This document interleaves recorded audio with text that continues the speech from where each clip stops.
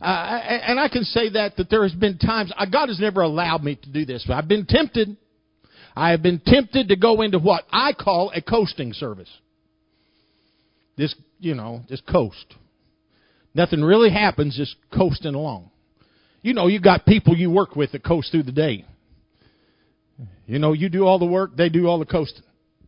And so there is time, but we don't have time to have coasting services. And coasting services do not reach the lost. Coasting services don't build and strengthen. Coasting services don't convict, confront, and challenge. Coasting services are wasted services. They are wasted services. I do not come to church whether I am preaching or whether I am sitting back here. I do not come to waste time. It's just as hard on me as anybody else sometimes to get to moving. It really is. And when you get there, I don't want to come here and leave the way that I came in. I want to go out of here and feel something in my heart that has changed. I want to feel strengthened. I want to feel that God has touched me and has spoken to me.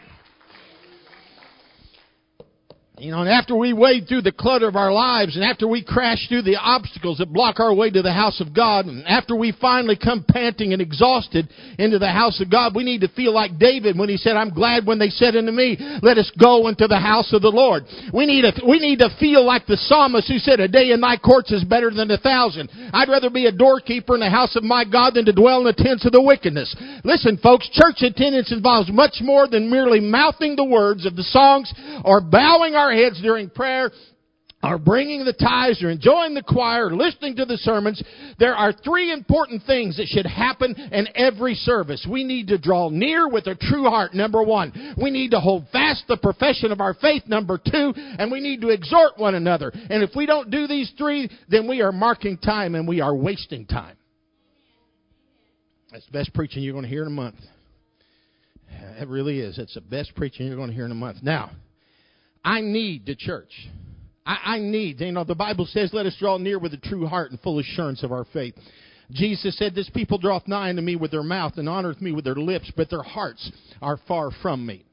If we're not drawing closer to God in the service, we're getting further from Him. Someone famously said, if you've been in church, you've heard this many times, if you're not as close to God as you need to be, somebody moved. And I wonder who that was. You know who it was. It was us. And what a tragedy to drift away from God during a church service. And there are people that do that. I remember one time I first got in church, and it was Sister Balt that actually brought this. I was a new convert. And I seen this couple. They were at church every night during a revival. We had about a 3 or 4 week one, I think. It may have been longer. And they were there. They were people who fasted. They got up and testified about it. They prayed. They were on the front pew. They said amens louder than anybody else. As soon as revival was over with, you never seen them again. And they didn't go to another church. They didn't go at all. And I couldn't, I'm a new convert, dumber than a rock. I used to believe when I come in church that Christians were perfect. I really did. I thought it was really hard on me when I found out that Christians weren't perfect people. I don't know what I expected, but I came in, got the Holy Ghost. Everybody else liked me, and I was perfect. And then, I asked her, so what happened to those people? And she said, you'd be surprised at how many people backslide during the middle of a revival. Now, still, I can't quite grasp the concept, but I've seen it. I've seen it more than once. It's something about the fact that they're on a spiritual high and they expect to maintain that spiritual high. And that just simply doesn't do it. That's why we need church. We need church. We need to come to church every time the door's open because I get something that helps me maintain that spiritual level that I need. And regardless of who we are, regardless of how spiritual we are, even though in the midst of we're doing everything right, we can get drained. People can drain you. A society can drain you. Your job can drain you. Anything out there. Your kids can drain you. And we need the church to keep us moving the way that we need to move. The Bible goes on, so let us hold fast the profession of our faith without wavering, for He is faithful that promised, in Hebrews 10:23. The word faith in this text refers to what we believe or our core beliefs. Hold fast to your core belief. You may not always be super spiritual, but don't lose what you have inside that keeps you apostolic. Do not lose that core. I'm not always going to be super spiritual. You're not always going to be super spiritual. But listen, there is one place, I get to one spot inside my heart that I do not back down from. And that's what I know to be true. And I believe whom has saved me from all that society was throwing at me, all that the world had. It was saving me from hell. I'm not going to let go of my core belief. And that's what it's saying here. Jesus said, Simon, Simon, behold, Satan has desired to have you, that he may sift you as wheat. But I have prayed for thee, that thy faith fail not. And when thou art converted, strengthen thy brethren. Jesus asked, when the Son of Man cometh, shall he find faith in the earth? This world system will try to siphon off your faith and leave us empty. The devil desires to lull us to sleep, to get us drunk with the cares of this life, then steal our faith. The Bible says faith cometh by hearing, and hearing by the Word of God. 3 verses earlier, in Romans 10:17, Paul asked, how shall they hear without a preacher? In Romans 10:14. Your faith builds my faith. My faith builds your faith. Separated, coals soon die out. But coals heaped together burn hotter and hotter and longer. Isolation is the enemy of faith. It is the enemy of faith. Jude wrote of mockers in the last time who walk after their own ungodly lust. These be they who separate themselves, sensual, having not the Spirit, in Jude 18-19. We attend church to avoid isolation. We get stronger grip on our faith when we attend church. That's why. Now, in all this that you're saying, what are you getting to? This is what keeps us. But in the midst of church, in the midst of having good church, if we're not careful, we find ourselves facing that demon, that nasty fault finding, and that's what I'm going to call him, demon. And you stop and think about it. The devil has, he has all or Satan rather, holds all the attributes of evil, but he has demons that are specialized. Jezebel was specialized. The accuser of the brethren, the fault finder, if you would, is specialized. And that destroys a church just as quickly as the spirit of Jezebel. And we talk about Jezebel a lot. We talk about that spirit. But listen to me. The accuser of the brethren will just sneak right in and tries to cause you to begin to find fault in everybody that's around you. And before long, you will find yourself isolated outside the church. The Bible tells me in Isaiah 41:6-7, he's talking of God's people. And he said, they helped everyone his neighbor. And everyone said to his brother, be of good courage. So the carpenter encouraged the goldsmith, and he that smoothed with the hammer him that smote the anvil, saying, it is ready for the soldering. And he fastened it with nails that it would not be moved. They encouraged one another. That's what the church is supposed to do. To be an encourager, not an accuser. This demon can keep you from church. This accuser, this fault finder can destroy you. The fault finder's spirit's assignment is he assaults relationships. And on all levels, every level. It attacks families. It attacks churches. It attacks interchurch associations. It seeks to bring irreparable schism into our unity. And it masquerades as discernment. Let me give you this. You need to get this in your spirit. Discerning of spirits is a gift of the Spirit, and what it is used for is discern between good, bad, and fleshly. Good, whether it's Holy Ghost, whether it's the devil, or whether it's flesh. That's what discerning of spirits is.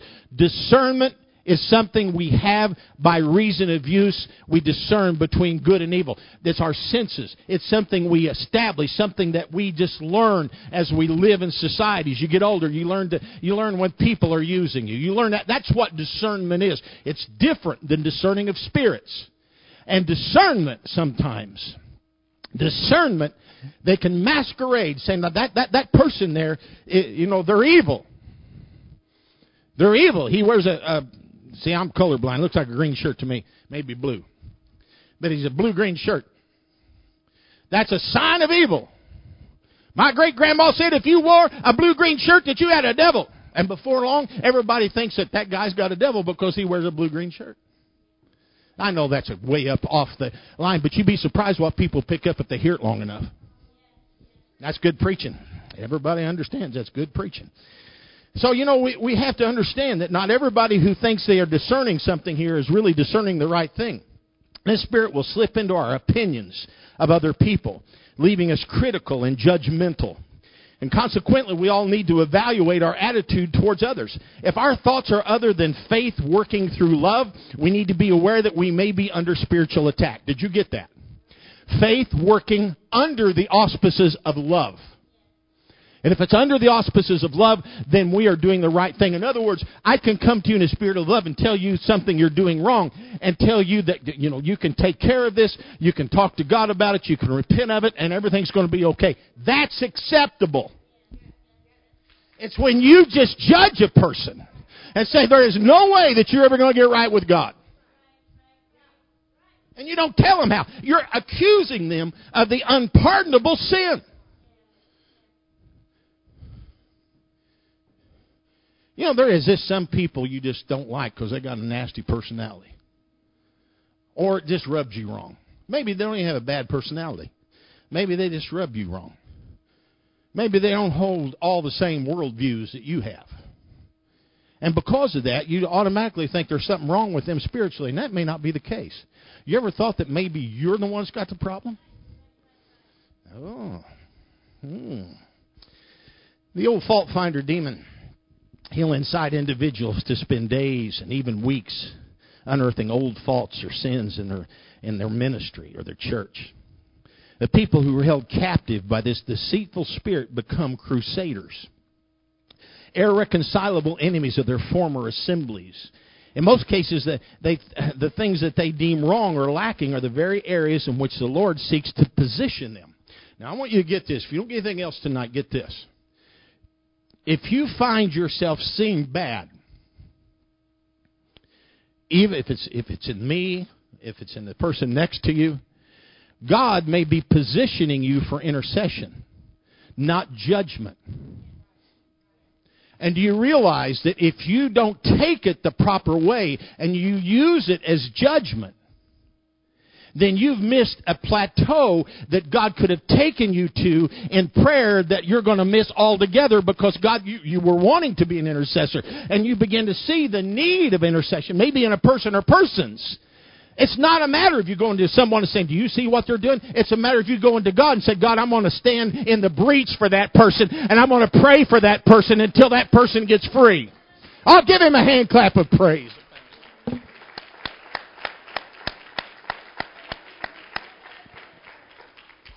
So what happens is criticism becomes a smokescreen for a prayerless heart. A prayerful person is not going to be a person who criticizes everybody. Believe me, there's enough criticism in this world and doesn't need any more. That someone should discover the imperfections of me or the church is by no means a sign of spirituality. Believe me. You follow me around long enough. If you want to find my imperfection, just follow me around. Ask my wife, she'll tell you. And I guarantee you she got a list of them. She's not even here, I don't think.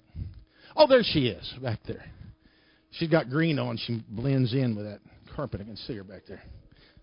You know that color right there means she's ungodly. You got by wearing that color. You know it. It's, she didn't catch that part. I got a suspicious look. Surprising I can see that far. So it's not, that doesn't mean you're spiritual. We're able to find fault with the church before we were ever Christians. Think about it. So that's a learned behavior. How many in here would be brave enough to raise their hand and say, before you came to God, you could find all kinds of fault with the church? Me too. Everybody does. You're the only perfect one here, Jericho. Yes, you are. One of the few perfect ones. So, we do. So if you could find fault beforehand, does it seem strange at all or spiritual at all if you could find fault after you become a Christian? No, absolutely not. It has nothing to do with spirituality. So what we do with what we see is the measure of Christ-like maturity. You remember when Jesus saw the condition of mankind. Now listen to this, folks. He emptied himself, taking the form of a bondservant. He humbled himself by becoming obedient to death, even the death of the cross, according to Philippians 2, 7, and 8. He died to take away sins. He did not judge them. He died for them. In that, there was judgment in his death. Do you get that? No.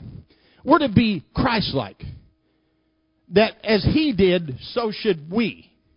And instead of him passing judgment on us to the extent of killing us, he died for us. That's why the Bible speaks the way it does about no greater love hath any man than this, that he would die for his friends. Rather than criticize them, he would die for them. And I'm telling you, I said this earlier, this is not something I'm seeing. This is something I'm warning you about. This is something that's been on me for a few weeks. And something I think we need to just keep in mind, because anytime we start seeing people get the Holy Ghost, we start baptizing people, you begin to see this thing coming out. This Spirit's been around for a long time, and he won't be judged to the book of Revelations. It is of some consolation that Jesus himself could not satisfy the standards of this Spirit when he spoke through the Pharisees, or to the Pharisees. No matter what Jesus did, the Pharisees found fault with him.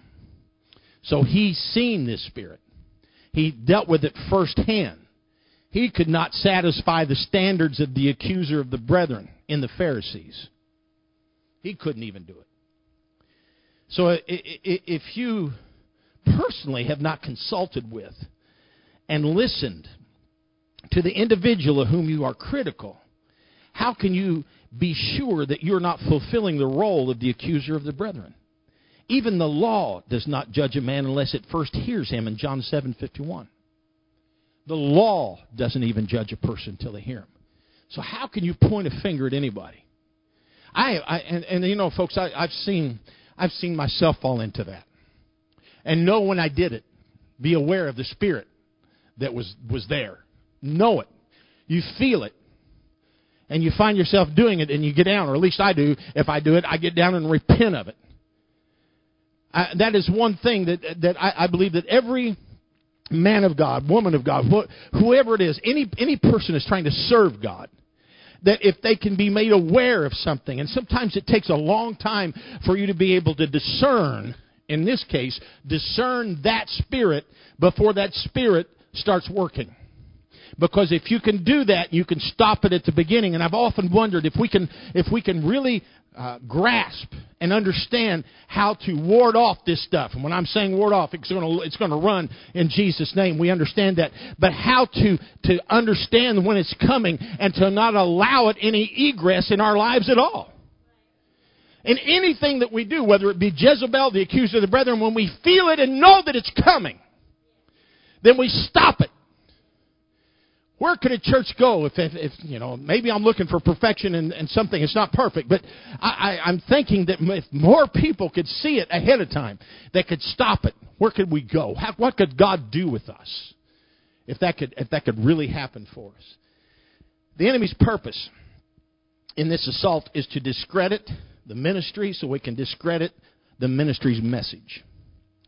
You know, and the timing of this Spirit's attack upon a congregation was almost always just prior to or immediately after a significant breakthrough.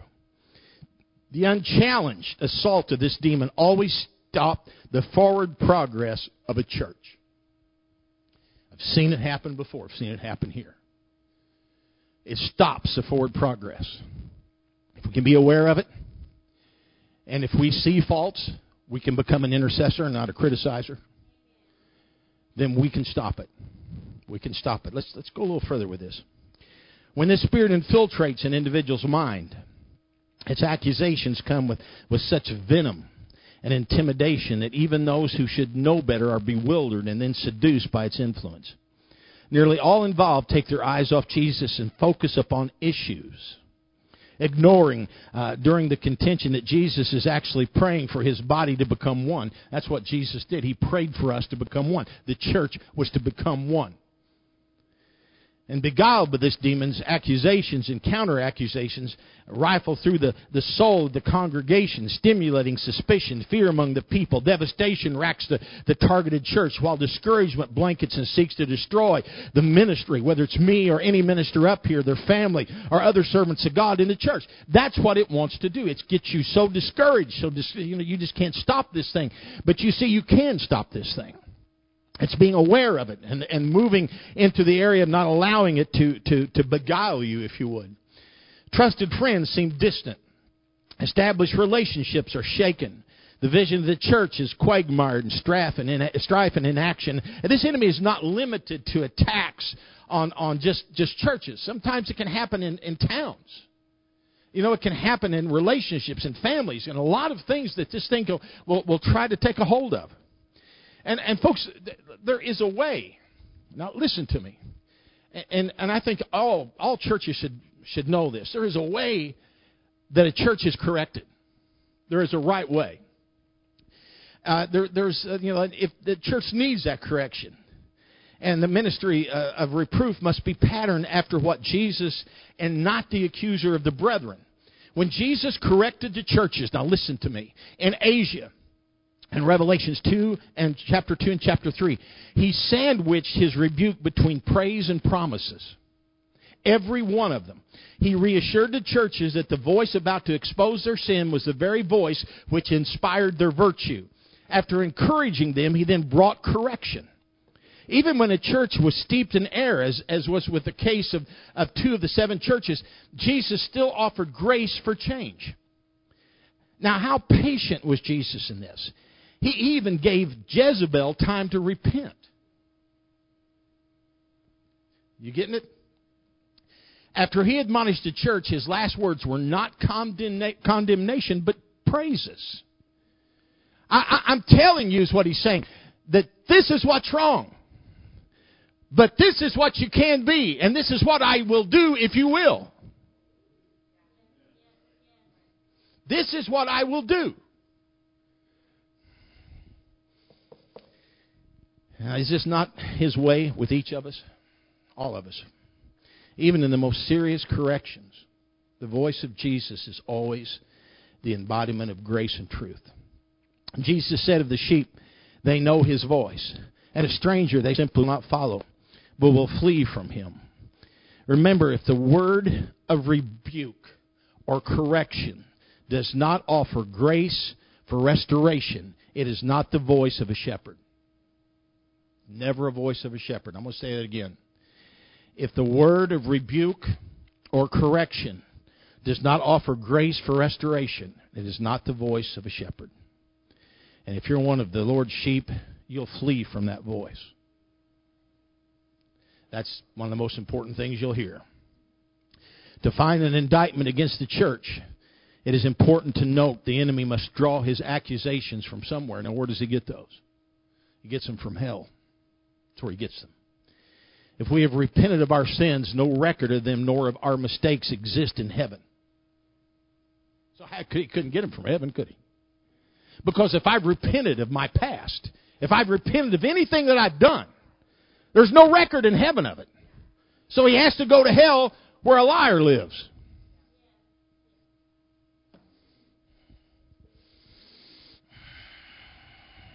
Who will bring a charge, the Bible says, against God's elect?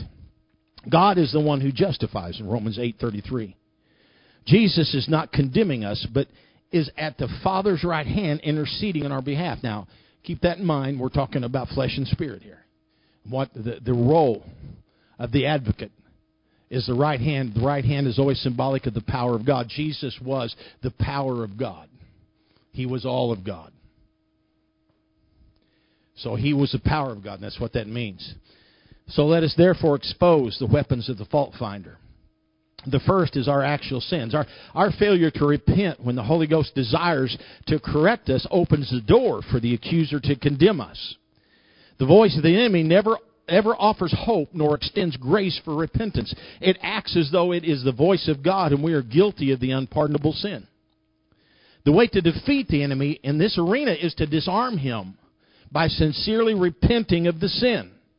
Looking again to the atonement of Christ as the sum of our righteousness. Now let me give you something. Let me give you something. If you sincerely repent of a sin, you have gotten down, whether it's here or at home, and you've repented and you mean it with all your heart, and you're fighting this good fight, and the accuser comes and begins to berate you over whatever it was that caused you to repent, and you get down and repent again, that means you have no faith in what you just told God. You don't listen to that accuser. You hear me? Because you've got to believe, you've got to have faith that you've taught. What you have walked into is condemnation. And the accuser is condemning you. He is condemning you and making you believe that God never heard you. So who are you going to believe? I have felt that, and many of you have felt the very same thing. You've done something wrong, and you've come down, you repented, and you got up, and you felt like that. Automatically you hear the voice speaking to you, telling you, "Oh, look what you did. You'll never get right with God."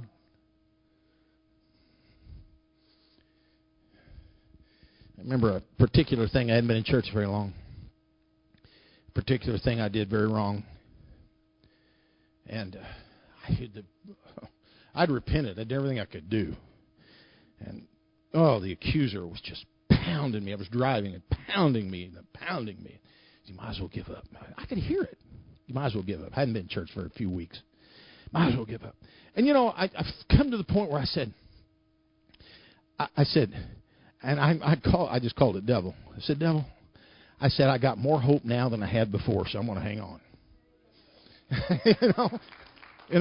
That's what you have to do. I have got more hope now than I had before. And you think about it. You can mess up big time, but you still look at what you know. Look at what you know.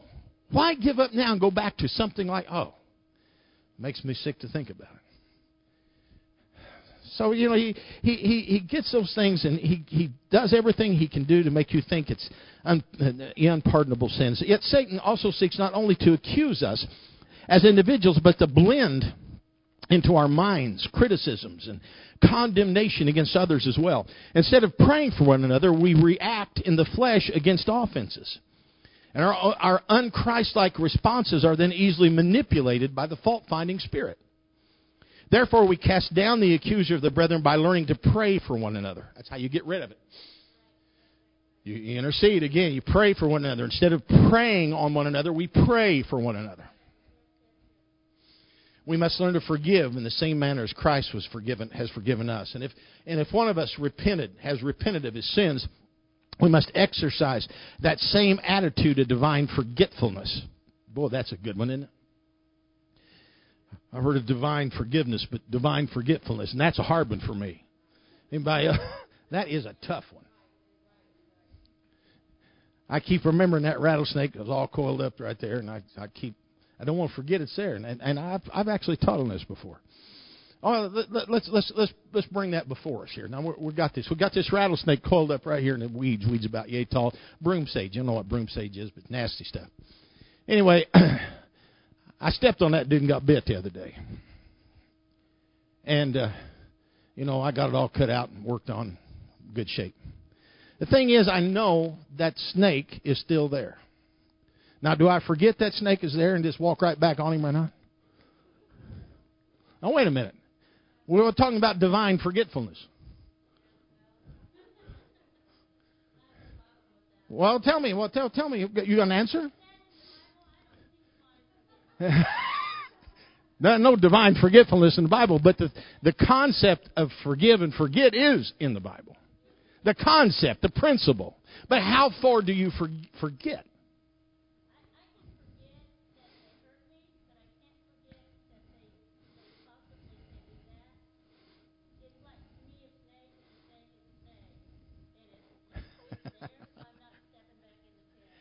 Now, so in other words, a leper can't change his spots with you. Anybody else? Go ahead.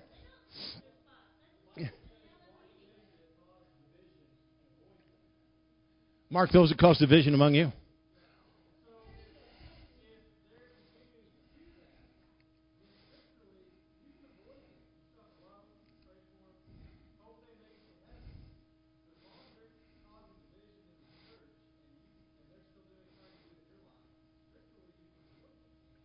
Yeah. Oh, yeah. I'm just asking. Go ahead.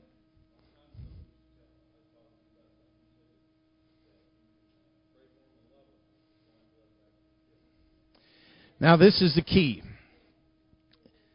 That snake bit me. If I can get that snake to pray through, then I got to forget that he bit me. Now, what's that? Yeah. Yeah.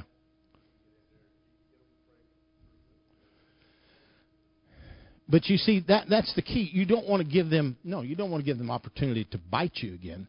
You go stepping on anything, it's liable to bite you. You understand? We forgot that part, didn't we? We stepped on the snake. Okay?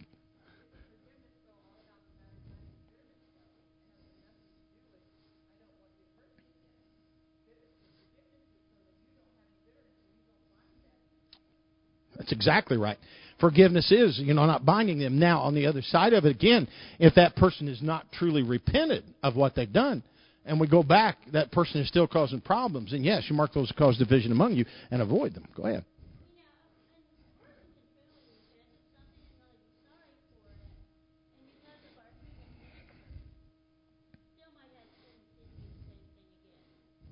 Because of his human nature or your human nature? Okay. But, the case is, what if, there again, what if you just touch, that person has matured. And you got to remember that person has matured, they've grown up, they've changed, they've come to you and said, I'm sorry for biting you. Then you have to still be. You better get some divine forgetfulness in you. Go ahead.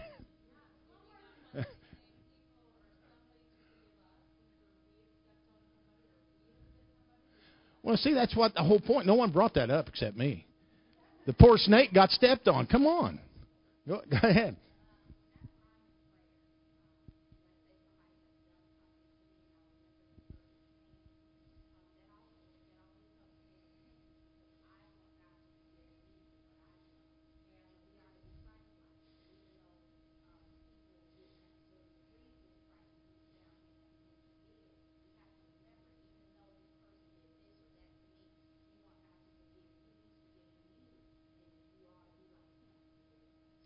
And the point. Another point is, if you got somebody in the church that's obviously caused a lot of problems, that might be a thief, or any other things, you don't necessarily tell them they can't come to church, but you keep your eye on them.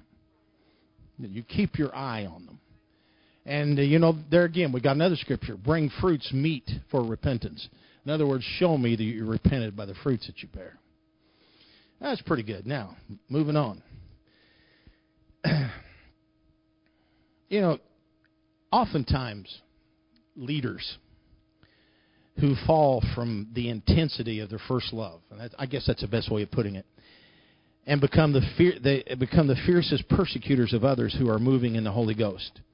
And that they can do that. The Lord's disciples will be persecuted, but they can find no biblical authorization for Christians to persecute others. Okay? Persecution is a deed of the flesh. But as at the time he who was born according to the flesh persecuted him who was born according to the Spirit, so it is now also in Galatians 4:29, because it was talking about Ishmael and Isaac. And yes, Ishmael persecuted Isaac. That's what this is talking about in Galatians. So we don't have a right to persecute. I go back. You got the person in the church that you're not too sure of. They're fairly new. They prayed through the Holy Ghost, but you're not too sure of them. You don't persecute that person. They said, go up to them and say, I know your past. I'm not so sure about you. You don't need to do that. Yes, you do. Keep your eye on them. Because we come back to another thing that we have. How many times do I forgive a person? Listen, folks, let's just be honest. Let's be honest. There's some things right here we can talk about and shout about those things, but when it comes to doing it, it's a whole different story. How many times do I keep forgiving that crazy snake that I keep stepping on? The point is, I need to quit stepping on the snake. I can say hallelujah from a distance. Praise the Lord. I'll shake your tail, not your head.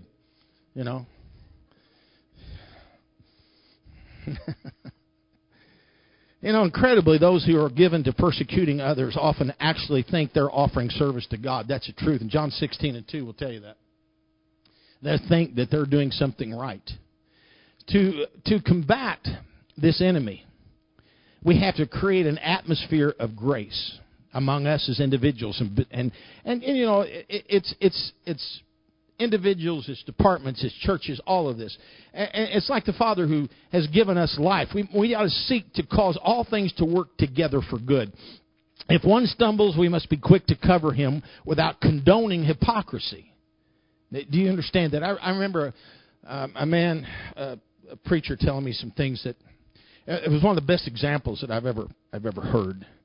And whether you agree with this or not, and it was hard for me to first agree with it, but I've thought about it a lot since. And they saw a pastor who was doing something bad, going into a hotel room with a woman. There was a whole load of these pastors that seen him doing it. They're all going to breakfast. They all seen him. So instead of reporting him to the section, they confronted him. They talked to him. They told him. They worked with him. And they got everything cleaned up. And he became better. Now, what if they hadn't? They would automatically been kicked out, and he probably would wound up back in sin anyway. But because they did not, they covered his sin. They didn't cover it up. They confronted him about it. They talked to him. They told him what he needed to do. And that's the key. That's the key, and there's scripture for that. The Bible talks about members one for another. As it is written, none of you shall approach. Now, this is Leviticus 18:6. None of you shall approach any blood relative of his to uncovered nakedness. I am the Lord. We are family begotten from one Father. Now, their nakedness you shall not uncover, for their nakedness, the Bible goes on to say, is yours. Even under the old covenant, it was unlawful to uncover another's mistakes publicly. Publicly. Love finds a redemptive way to cover a multitude of sins. Now, let me get to one of my favorite things. There is times as a pastor that you deal with situations like this. And you don't necessarily want to embarrass anybody publicly, but sometimes people are just absolutely vehement about wanting to know what's going on with so-and-so. So I set somebody down from the platform. You wouldn't believe how many of you asked me, why did they sit down? What's none of your business? So I'm going to say that as a blanket statement. None of your business. As long as they do what I'm asking them to do. Because a lot of times people backslide out of embarrassment. Can you imagine me going down and sitting down there for about 12 services in a row and sit down there in the pew? You think I get asked what was wrong? What if I got mad at me and set myself down?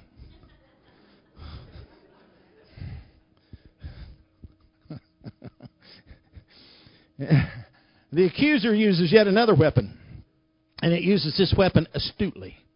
There are times in our walk with God when, to increase fruitfulness, the Father prunes us back. You see that in John 15. Now, this is a season of preparation during which the Lord's purpose is to lead His servants into a new power in ministry. This growth process, I want you to please get this one. I'm going to try to finish up with this. This growth process requires new levels of surrender as well as a fresh crucifixion of the flesh. I read this and reread this particular note over and over and over again. I was looking at myself in this.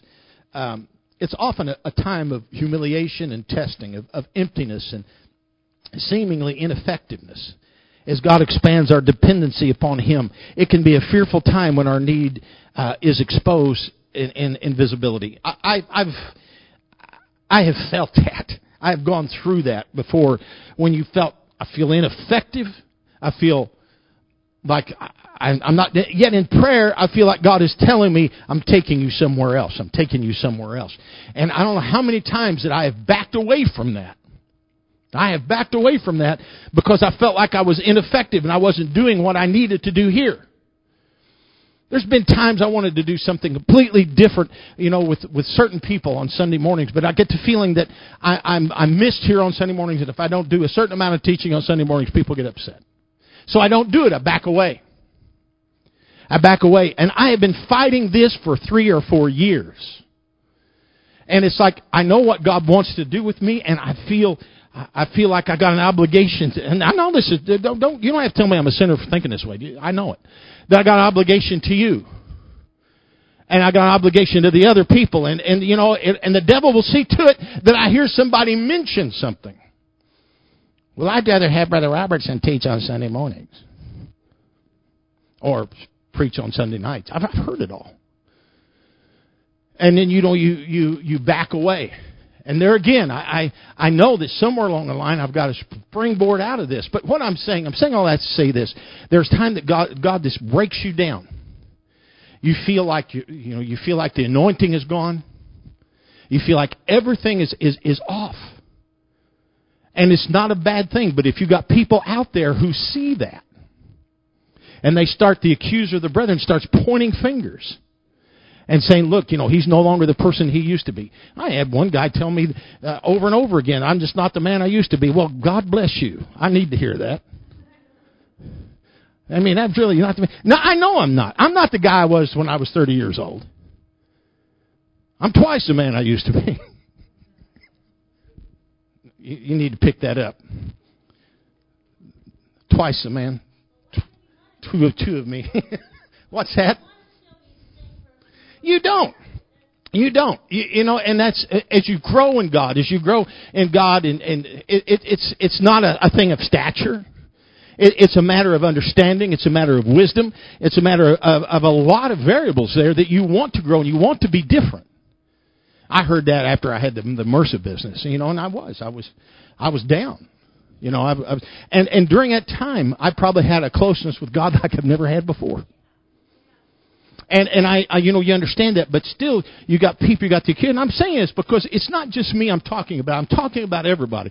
There are times when you may go through that period of time where you feel like everything's, God's a million miles away. But God's trying to bring you to a more of a leaning on Him.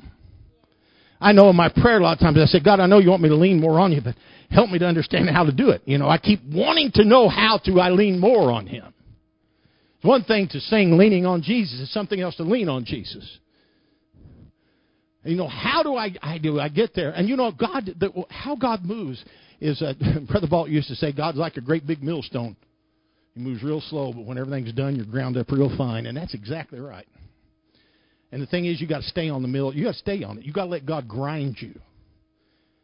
There is an effectiveness that we can have as a church, an effectiveness that each and every one of you can have in God that goes so beyond everything you could ever imagine if you can go through these things and continue to let God take you through until you're done. The problem is it may not be something that's going to be done in a few weeks, few months, or even a few years. That's according to how much we keep backing away from the process. And I know for a fact that I backed away from the process. One of these days, I'll just do it and not care. And I know that's coming. So anyway, this growth process requires new levels of surrender as well. Again, as crucifixion of the flesh, it's often a time of humiliation, testing, emptiness, ineffectiveness. And as God expands our dependency upon Him, it can be a fearful time when our need is exposed and really in stark visibility. And unfortunately, this time of weakness is apparent not only to the man or woman of God, but it frequently occurs before the church and before principalities and powers as well. So the fault finder spirit and those who have come to think as it thinks find in their targets vulnerability and opportunity to crush them. Jealousy enters in. There's so many things that can happen. It's the reason the Bible says jealousy is as cruel as a grave, because there's nothing any more cruel than jealousy. Nothing. Nothing at all. I had a man one time, years and years ago, that actually mentioned to me, he said, he said this. He said, I'm jealous of you because your shirts are always clean and pressed. And he was serious. I said, well, be jealous of my wife because I wouldn't have done it. So it's her doing it. You're surprised at what you face with people, and it's the accuser of the brethren. So just don't let yourself be found in that condition. That is the key. I'd like to finish up with this, but I'm not really want to go any further with it. I want to stop at that particular point. Stand with me. Well, before you stand, any questions or comments? Questions or comments? Go ahead.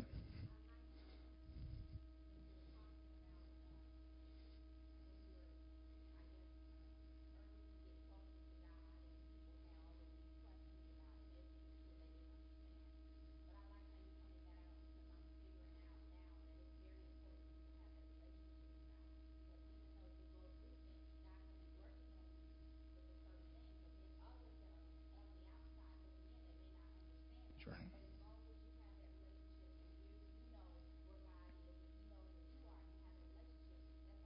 That's exactly right. That's all you need, sis. That's right. Very good. Very good. It's a great point. Because, there are going to be people, and it comes from everything. If they see you become more spiritual, it's a sad thing, but if you become more spiritual than they do, they can become jealous of you. And, it's human nature. We don't condemn them, and we don't keep avoiding them because they're coiled up in the grass, but we just, walk a little wider circle around them maybe. Anybody else? Comments? Yeah.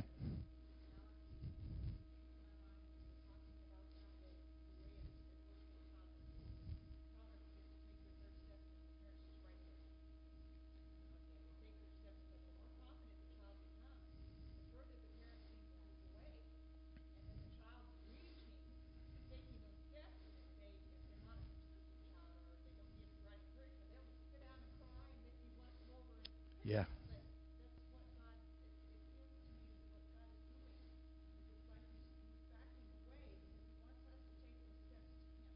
It's good.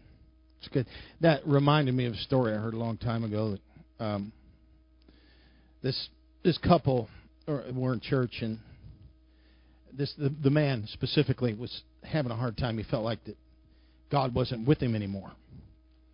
And they had twins, and they had just, they're school age, just to become school age, and they could walk to school from where they were, but there was a traffic light, a road they had to cross.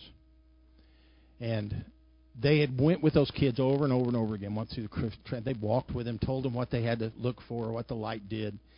And so came school morning, sent the twins off. Well, the parents waited, they got so far, then they come in behind them and hid behind a tree to watch.